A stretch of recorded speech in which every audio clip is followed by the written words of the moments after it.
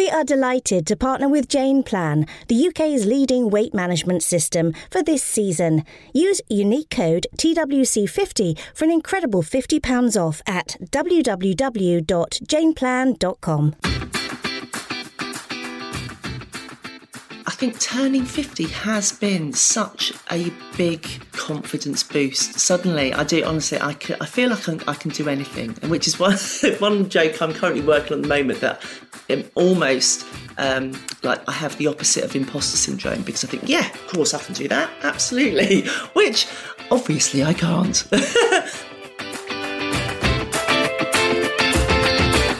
Hello and welcome to Two Women Chatting. I'm Michelle. And I'm Liz. We have such a funny lady coming on later that I'm very psyched about meeting. But the reason that we asked her on was kind of talking about bravery in midlife.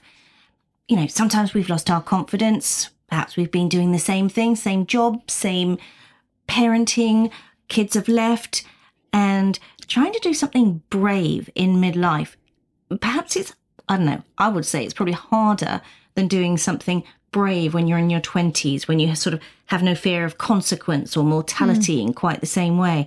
And it doesn't have to be massive. You know, we've talked to Louise Minchin about being fearless in adventures and challenges, but you can be brave in all kinds of ways, can't you? I think it's how you define bravery, or being brave. It's something that I've been thinking about and chatting with Paul, is meeting new people. At our age, we might have lost, not saying lost, but people that we knew when the kids were at school. Yeah, we've sort of maybe lost contact because we haven't got I don't know. Just it's not through purposely losing contact. It's just it happens. But you go in different directions, don't you? And sometimes just because you have friends at the same school doesn't mean that friendship is going to continue necessarily when they've all left school and graduated. Yeah, I mean, it's just natural. It's like anything, it's a different stage in your life. And I think it's quite brave to meet new people, to step out of that. It's a comfort zone of your little group of friends, or your big group of friends, and to make some new friends. I know exactly what you mean, because James and I will eventually move to the States, most likely Florida, in a few years. But we have a place there now. And all this time that we've been going there, Longboat Key, gorgeous, absolutely love it. It's always been with our family. It's always been with the kids. And we have used that as our anchor. As we've moved around the world and the kids have had different addresses, different universities, that has been our place, more than our home over here, because some of the kids have never lived in this house properly. True, yeah. So that is our anchor point. But even though it's a friendly area, there's lots of things going on and we've joined a few clubs, we've never really met anybody. And I tell you what, we were very excited last September when we were there. We decided to try pickleball for the first time. We've both been saying that we'd really, really like to try it out. And we're like, oh God, I feel really nervous because supposing we're rubbish and we don't know the rules, we've never played before. So we watched a few YouTube videos about how to score. How modern. How modern, how millennial. And then we signed up for one lesson and then we're like, right, let's go to open play. Let's do it. Let's just do it. So off we trotted with our new little bats and our kit and everything. We're like, we do not know anybody here. It might be really mean. They might think we're really useless. Well, two things happened, actually. Two things. One, we loved it. It was really fun and anyone can take it up at any level and it's a great form of exercise and it's social. Number two, we met some lovely people that we didn't expect to meet and they were so nice and sort of in that American way. They said, oh, yeah, you must come over. But they did it. They did a happy hour for us at their house. Sheila and Langley, shout out to you. But they followed through. We'd never been to a happy hour at anybody's house in our sort of little area where we live. They invited 30 or 40 friends. Wow. And happy hour turned into happy hours. And it also turned into a bit of a Zumba class and line dancing. It was so fun. We met so many people. But, James and I had been very cautious. We didn't know whether we'd be accepted or whether it was easy to find people in common with us. And now we have all these pickleball friends and people in our neighbourhood that when we go back every other time, we can connect with. And, I think doesn't sound that brave, does it? But it was brave. I know exactly what you mean. It is brave. I still don't know what pickleball is, by the way. But I won't. You can tell me later. But it is brave because when you're young, you don't have the inhibitions. You just, in the playground, you just went up to people and played. But you have structure. That's the thing. Yeah, that's true. You're going to school. A playground, yeah. And even as parents of young children, you are going to the school to drop them off. Good point. You're meeting through play dates and you might stay on the doorstep a little longer and get to know the person that's, parents of your kids. You meet them at the PTA meetings and volunteering at school. As soon as school finishes and you're an empty nester, well, can you hear that? That's tumbleweed. That is life after school if you haven't gone and made other friends. Yeah. We'll put the positive on this. But I am putting the positive because, I personally think you don't define your friendships only by school friendships. Oh, God, no. And you've got friends from before. I've got work, you've work friends. Tennis friends. But it's more, it's that you've got a bigger group of friends. I don't know, maybe it's just, I'm sure it was you as well. You got invited to a lot more things because you're just part of a bigger group. And you may not, like as much as other people. It's the same as you just saying this group that you're just of 30, 40 invited. You may only, I'm not saying not get on with them, but about 10 of them or 5 of them, or even one couple. Yeah. You don't need lots of friends. Oh, totally. It's quality over quantity every single time. But on this point of bravery, and we need to have our guest come join us. Oh, gosh, yes. She was so brave. Read about her in a magazine where at the age of 50, she decided to become a stand-up comedian. Now that is brave. So let's welcome Tracey Davies. So we've got Tracey Davies with us. She's a Brighton-based travel writer, journalist. Oh, blimey, here we go. So sorry, right. Sorry. Oh, right, get out. Keep writing. Oh, God. Oh, That's typical. funny. Honestly. Typical. Get the She just wants professionals, can attention. I do apologise. Right, she's out. Okay, right. Professional. So we've got Tracey Davies with us today. She's a Brighton-based travel writer, journalist and editor of 101 Singles Holidays, as well as a former co-host of the Carry On Travel podcast. You may have seen her byline in all sorts of magazines and national newspapers like The Times, Mail on Sunday, Prima, Good Housekeeping. But what we've got her on for today is that she has jumped out of her comfort zone. And Tracey, at midlife, at the age of 50, what have you decided to do? I've decided to become a stand-up comedian. Yeah. I cannot believe that. You're amazing. I can barely believe it myself. So, all right, tell us your journey. How did that all come about? So it was I suppose turning 50 was the catalyst, but there was a lot of things, I've always been quite interested. I interviewed some comedians for work a few years back, and I thought, it sounds really fascinating. They were telling me about this stand-up course by Jill Edwards, who is renowned in the industry, in the comedy industry, as she has trained people like Jimmy Carr, Ramesh Ranganathan, Angela Barnes, Sean Walsh, just a whole host of brilliant, successful stand-up comedians. So I was writing about Jill's course and thinking, I don't know, I'm quite tempted, but I never really thought I would be brave enough to stand up on stage and do it. But then I was coming up to my 50th birthday, and I thought, right, I want to treat myself. And I thought, I could go down the tattoo route like many ladies of my age do. But I'd already just done that the year before. Okay. So fair enough. So I treated myself to her beginner's course. So it's a 10-week course here in Brighton at the Comedia, which is like the number one comedy club in Brighton. And you know what? I just absolutely fell in love with it. And so I found it really hard though. So I did the whole did the 10-week course, and at the end we had a new act night at Comedia, and where we got to invite all our family and friends, and did a 3-minute spot on stage. And do you know what? That's it. I was sold after that. And I was honestly swaggering around like I was Joan Rivers, thinking, oh my goodness, this is what I want to do. Yeah. And the absolute rush and thrill I got from it, it's. I just thought, this is what I want to do now. What sort of people decided to sign up with you? Were you with an eclectic bunch, or was it all middle-aged women? Well, do you know what? I was really surprised. I was quite surprised how large the course was, because there were about 25 of us on it. So it meant that we were, and right from the first day, we had to get used to getting on stage and talking, and even if it's just like getting up, introducing yourself, getting off the stage again. So yeah, there was a real mix. There were quite a few older ladies, I would say. One was a retired nurse who was about to turn 60, and she was absolutely hilarious, and we're still friends today.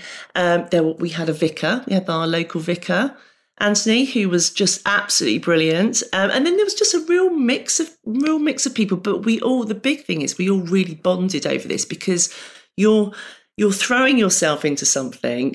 And you're properly putting yourself out there. So everyone was in the same boat, but we've got we've all got like a WhatsApp group together, and it was so supportive, and it was such a nice thing to do on a Saturday afternoon, where you go and just be really silly and try to make each other laugh, and it was honestly one of the best things I've done. I absolutely loved it. I mean, I can imagine you were all being silly, but do you also have to really be raw, be quite vulnerable as well, to get to some kind of difficult subjects to make fun of those?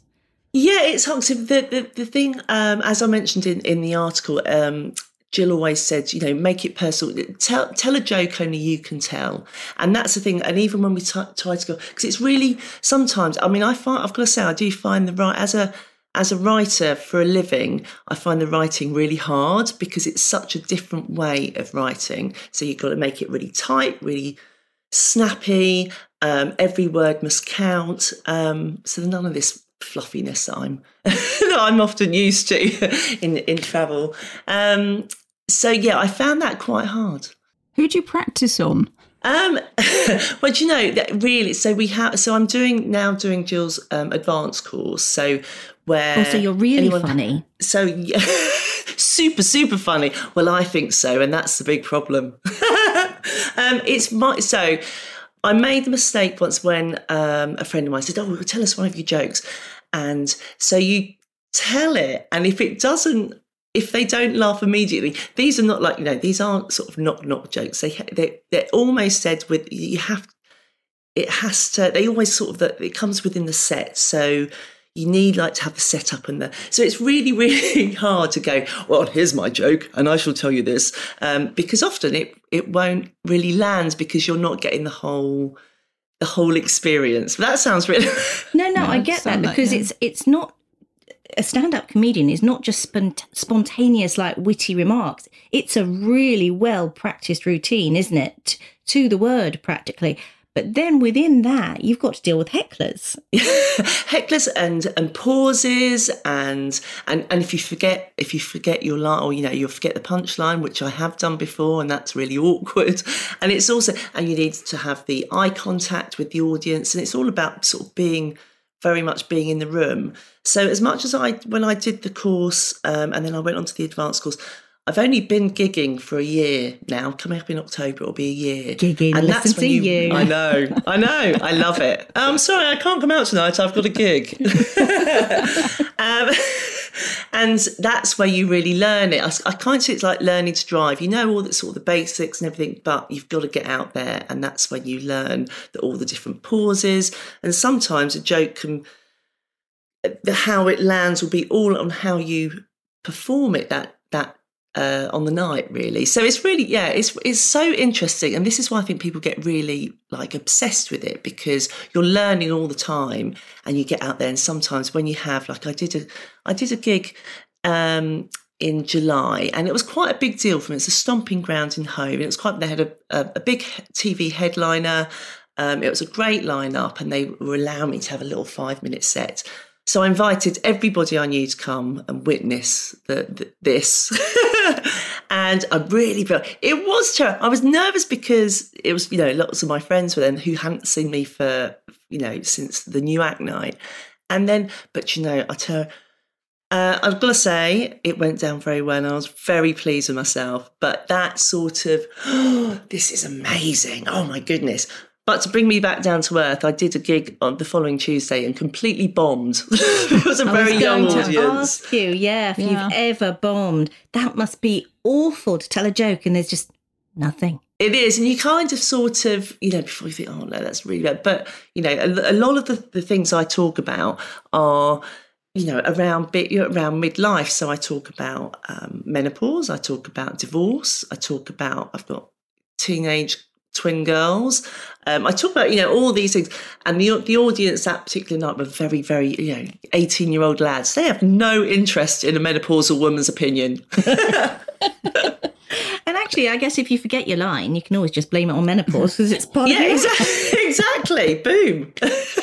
In fact, sometimes I just stand on the stage and sweat. I'm saying, you're watching a menopausal woman in action right now, which is what happened a couple of weeks ago. And I was like pouring with sweat going, there you go. This is all true stuff. That's awful, isn't it? I mean, it's one thing, I think, to push yourself when you're younger, right? Because you just don't have those fears but when you've been, when you're a midlife woman and you're trying to put yourself out there, a lot of our confidence gets crushed through one thing and another, through life and weirdly hormones. We get more anxiety, don't we? And that can affect us.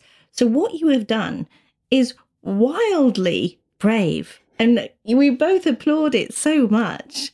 So what's your target? Do you think you'll do Edinburgh? What are you thinking? I would love to. I'd love to. So I think getting back to the confidence, I think turning 50 has been such a big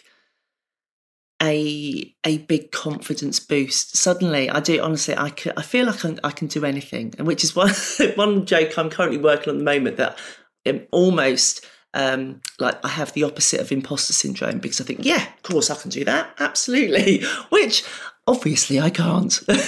but so I would love to do Edinburgh. I'm starting. I've got a gig this weekend here in Sussex where I'm with some pretty big deals. So Zoe Lyons is a fantastic. Big TV, very successful TV comedian, also based in Brighton, and I'm on the bill with her. So I am beside myself with excitement. I think I'd just like to, keep going, build up my set. To sort of 10 minutes, 20 minutes, and then see how we go. How do you find the other comedians? Are they very supportive of you coming in at, a slightly later age? Yeah. Yeah, do you know what? It's the lovely. So I've currently only gigged in Brighton and Sussex. So I haven't come up to London yet, and I'm a bit nervous about it because it feels like, oh, it's London. But everyone here, the circuit's really lovely, and people are really supportive. If, like me, you're looking to lose weight, then take a look at Jane Plan. Jane Plan is the UK's leading weight management system that creates deliciously healthy meals and delivers them directly to your door. Together with their support, you'll lose weight, feel healthier, happier, and more in control of your eating habits. Created by nutritionist Jane Michelle, Jane Plan is the easy and healthy way to lose weight. All your breakfasts, lunch, dinners and snacks are pre-prepared, perfectly portioned and nutritious, taking the worry away when it comes to managing your weight. There's no calorie counting, no weighing, no complicated recipes to follow, and virtually no shopping either. In fact, all you need to do is heat and eat. And with personalised support from their qualified nutritionists, you'll join over 100,000 Jane Planners who have lost weight and kept it off. Pause. Coming to London soon. Empowering women through the menopause. Visit pauselive.com. How do you think dealing with hecklers, your own dog included, has helped you just generally in midlife? Do you wish, I certainly wish I did, as a 20-something, I wish I knew how to deal with hecklers, partly like sexism in the workplace, or it's that kind of quick wit, put it down, get the focus back on you.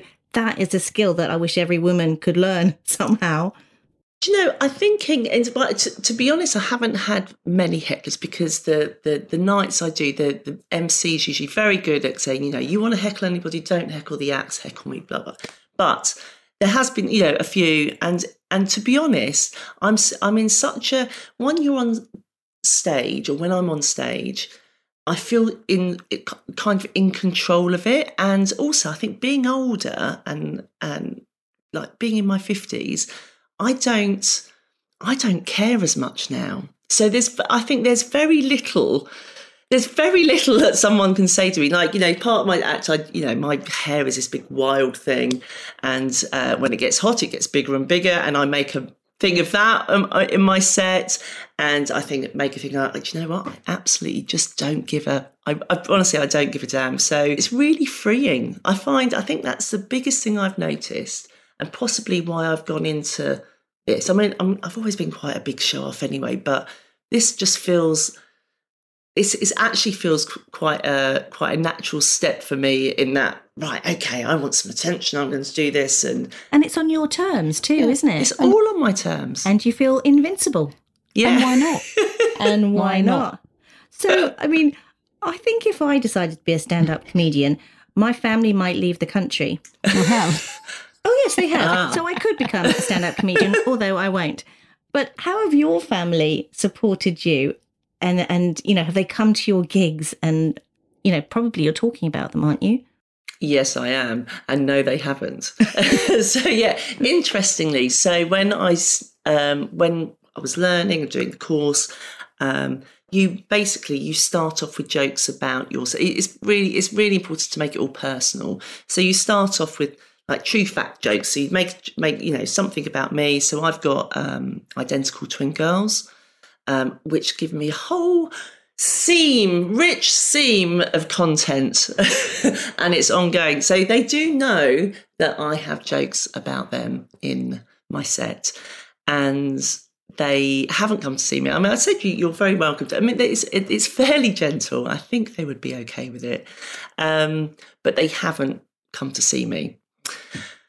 Rest of the family, they are supportive. I would say my kids are very. So I've got an older boy as well, and they are. I think they're quite. Since I've been doing it so I've been gigging for about a year and a year before that. So I think they're quite proud of me actually for doing it, because because they tell people all the time, oh, mum's, my mum's a stand-up and she does, she's out, got a gig, whatever. But whether they'd come, I think they would be mortified. But then again, I think if I was to go and see my parents standing up on stage, I would still be mortified. So yeah. Bad enough I was doing a podcast. Oh, I don't know. I think my kids usually listen. That's what I mean. We've do they? So yeah. when I did our travel podcast, the kids didn't listen to that either. So, which is fine. Well, they say they do. Yeah, they download it. Yeah, and then they pretend, which is almost the same, right? Yeah. No, but they're a bit older as well, aren't they? Now, I message sometimes as a relevant, topic that I think could be interesting to them. But lots of relevance, I think, in our podcast. All sorts of people. Not necessarily to my son sometimes. Maybe not. That's not really our demographic. Although, to be fair, he understands why I'm so grumpy. Yeah. So, I mean, for anyone thinking of stepping outside their comfort zone, being a bit brave, what advice would you have for them? I would definitely recommend doing a course. I mean, I thoroughly recommend Jill Edwards' course, of course, but because the thing is, when a lot of people who go into, and I see it on the open mic circuit here, and I would have thought it before, I think, I'm quite a funny person, I can make my friends laugh, I'm going to get up on stage, how hard could it be? Oh, well, it's really hard. So I would definitely do some sort of course to give you the basics, because there are sort of basic rules that you need to know. Also, watch an awful lot of comedy. So I go to a lot of live gigs. I watch a lot on Netflix and Amazon. I try to watch as much as possible, and you really learn an awful lot. And you learn equally from dreadful gigs as well, which always I've probably learned a lot more from seeing what you shouldn't do to what you should do. So that probably relates to any sort of change of career or direction. Go on a course, watch watch YouTube clips. It's the same thing, and then experience it, try it, research. It doesn't matter whether it's stand-up comedy or going to teaching or mountaineering, anything really. Yeah. It is. It's really, and also talk to other people. It's, like I say, I found it a really supportive network. And it's very easy, being busy working and such, to let things slide, or let things, I'm not sure if I want to go out and do this tonight. But every time, I guarantee, I never ever regret going out and getting up on stage, and the more you do it, the better you get. So it just feels, I don't know where it's going to go. I have no idea. I just know how much I'm really enjoying it now, and just to see, it's just, it's a fun daft thing to do, and also people are really impressed. It's a bit different. Yeah. Great dinner party conversation, isn't it? Yeah. Although they probably really expect you to be funny all the time. That's quite a lot of pressure. Yes, that's very true. Yes. Oh, they ask for a joke, and please don't ask for a joke. So, where can they find you if people want to follow you and see when you are gigging? So I do have. So I'm trying. Right. So my social media of choice is Twitter usually, but I'm now moving away from that and trying to get more onto Instagram, where I've got a comedy account called Tracey Danger Comedy Cougar. Oh, easy to remember. Which I am starting to populate, but I also have my standard journalist work on, which I put stuff up on, which probably is a good idea to keep them separate, isn't it? It is a good idea to keep them separate. But so I'm sort of learning all that. So that's the best way. Or on Twitter, I'm Dolly's Day, and I put everything up on there as well. And Instagram, The Real Dolly's Day. Well, Tracey, thank you for inspiring women to potentially become a comedian or to just step outside their comfort zone. I have one more request from you. Would you just sign out the way you would on stage? Okay. You've been absolutely delightful. Thank you so much. I've been Tracey. Good night. Really brave. And what a breath of fresh air she is. Oh, she's great fun. She's like a new friend, really. I know. For our listeners, we carried on talking for ages afterwards because we were just like chat. Yeah. She was so nice. I'd definitely go and see her when we could go down to Brighton. It's not that far. Should we do it? We could. We do it. Well, definitely, I'm up for seeing her at a gig. I'd love to see her on stage because she does have a really good energy, and she seems like very warm and normal. Yeah, seems like a really nice person to know. I'm sure she's going to be really big, become famous, but I think she'll still remember us. I hope she remembers us. Yes. Anyway, that was so much fun, and it's just an example, isn't it, of what we can do out of our comfort zone, or just trying something different. As we've said before, you don't have to be Louise Minchin and cycle 450 miles across Argentina. You don't have to be Tracey Davies and get on stage and be a stand-up comedian. You could just join a walking group. I think it's perhaps going back to what you enjoyed doing as a kid. As Tracey said, she's always been, telling jokes, impersonating, whatever. So she's gone and taken it a little bit step further. Yeah. Whilst, what about you? What would you take a step further? Well, I do. I was quite brave when I was younger. I did things like gliding, and I was training to be a glider pilot. Would you even believe? I jumped out of a plane, did a parachute jump. Not a chance. I would do anything like that. No, now, you do something related to it. I wouldn't. What would I do? I think. I tell you what I've done that I thought was quite brave, and I was quite proud of myself. Listeners will know that I love tennis. A couple of years ago, may have been pre-COVID, I can't even remember now. I know I was over 50. I took myself on a tennis holiday in Crete by myself. Never done a holiday by myself ever. And I was like, what will I do if I've got no one to sit next to at lunch? My phone is my crutch. And you know what? It was okay. I wasn't going there to go and socialise that much in the evening, so I didn't want to go and do the drinking and stuff. Just wanted to play tennis for hours and hours and hours every day. And in the evening, I saw people we kind of had a group table. It was fine.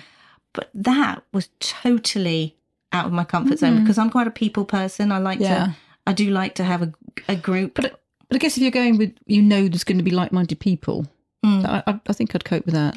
Yeah, like-minded, yeah, exactly, because that's your common denominator right there. It doesn't have to be where you live or how old you are or how much money you've got or your experience.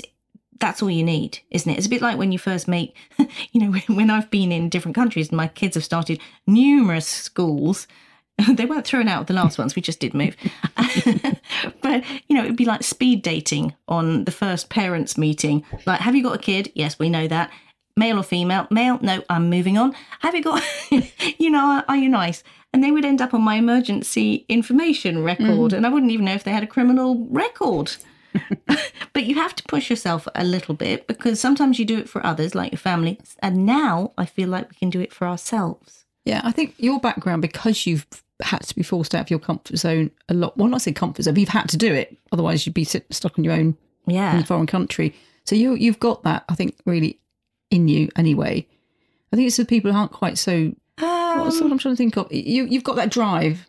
I've got that. I didn't. Oh, okay. Would you believe, though, I went through the most awful confidence crisis when I was in my early 20s. Oh, okay. I actually wanted to be a TV presenter. So I started out in life working for radio and this and that.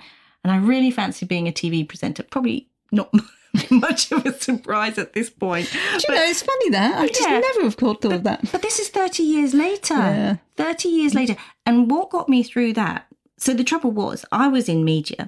My boyfriend and fiance at the time, he was law. I was going to say, I didn't know you'd been engaged before. No, same one. But all of his friends were young lawyers. Now, young lawyers, my daughter is one, and she's fantastic and gorgeous. But young lawyers are confident, articulate, loudish.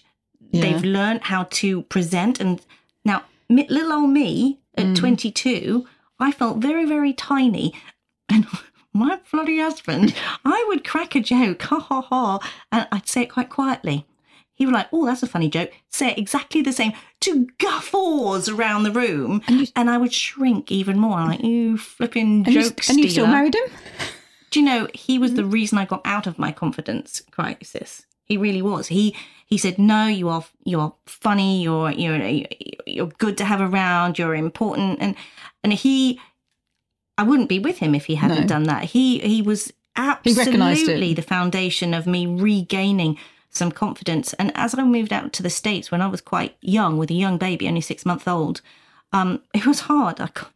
It was hard because we got there and within about 3 or 4 days, he had to travel. Yeah. And within that time, I locked myself out of the house. I had police come because the baby was still inside. It was a nightmare. But, I've learned, I've had constant, people might look at my life and think, oh, you've had it easy. That's all right.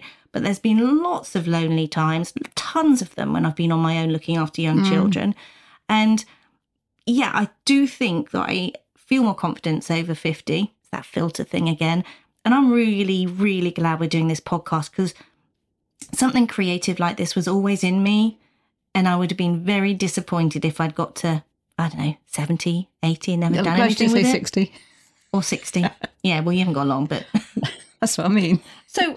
Yeah. Do you feel the same way? Is there anything that you would have liked to do or still have on your agenda? I don't have a list. I think that's the wrong thing. There's obviously things I want to do in life, but there's nothing like that. But there is one thing I've always wanted to do, and that's learn to ride a motorbike. Because Paul used to have one, then he nearly killed me on it. So I was a bit nervous. He didn't mean to. He just forgot that I was behind and half asleep. And accelerated. It's never too late. No, but I think I might go for a little Vespa. Oh yeah, that would be not cute. quite so. It's it's a bit of compromise. Yeah, I think my sister learned to ride a motorbike in her 40s. Yeah, a big one. She's tall. She's tall. She's the opposite of tall. She's small. She's about 5'2", something like that. That's tall. Yeah, compared to me. To you. But she rides or used to ride these really big motorbikes, and my poor mother was terrified. But she took that up in her 40s. Yeah. I thought that was very brave and silly. I think that's the only thing. It's quite dangerous. But because my fear is the kids might. I know my youngest always said he wanted a motorbike, and I tried everything to talk him out of it. Oh yeah, saying I'd never be silly and do something like that. Well, but now is the time, listeners. Yeah, it's never ever too late to try anything you want to do, especially when you've lost your filters and you really don't care. So I think that's all from us this week, isn't it? I think it is. Chat soon. Thanks for listening to Two Women Chatting with our special guests. If you enjoyed this episode, it would mean the world to us if you left a rating and review. Even better, share with your friends.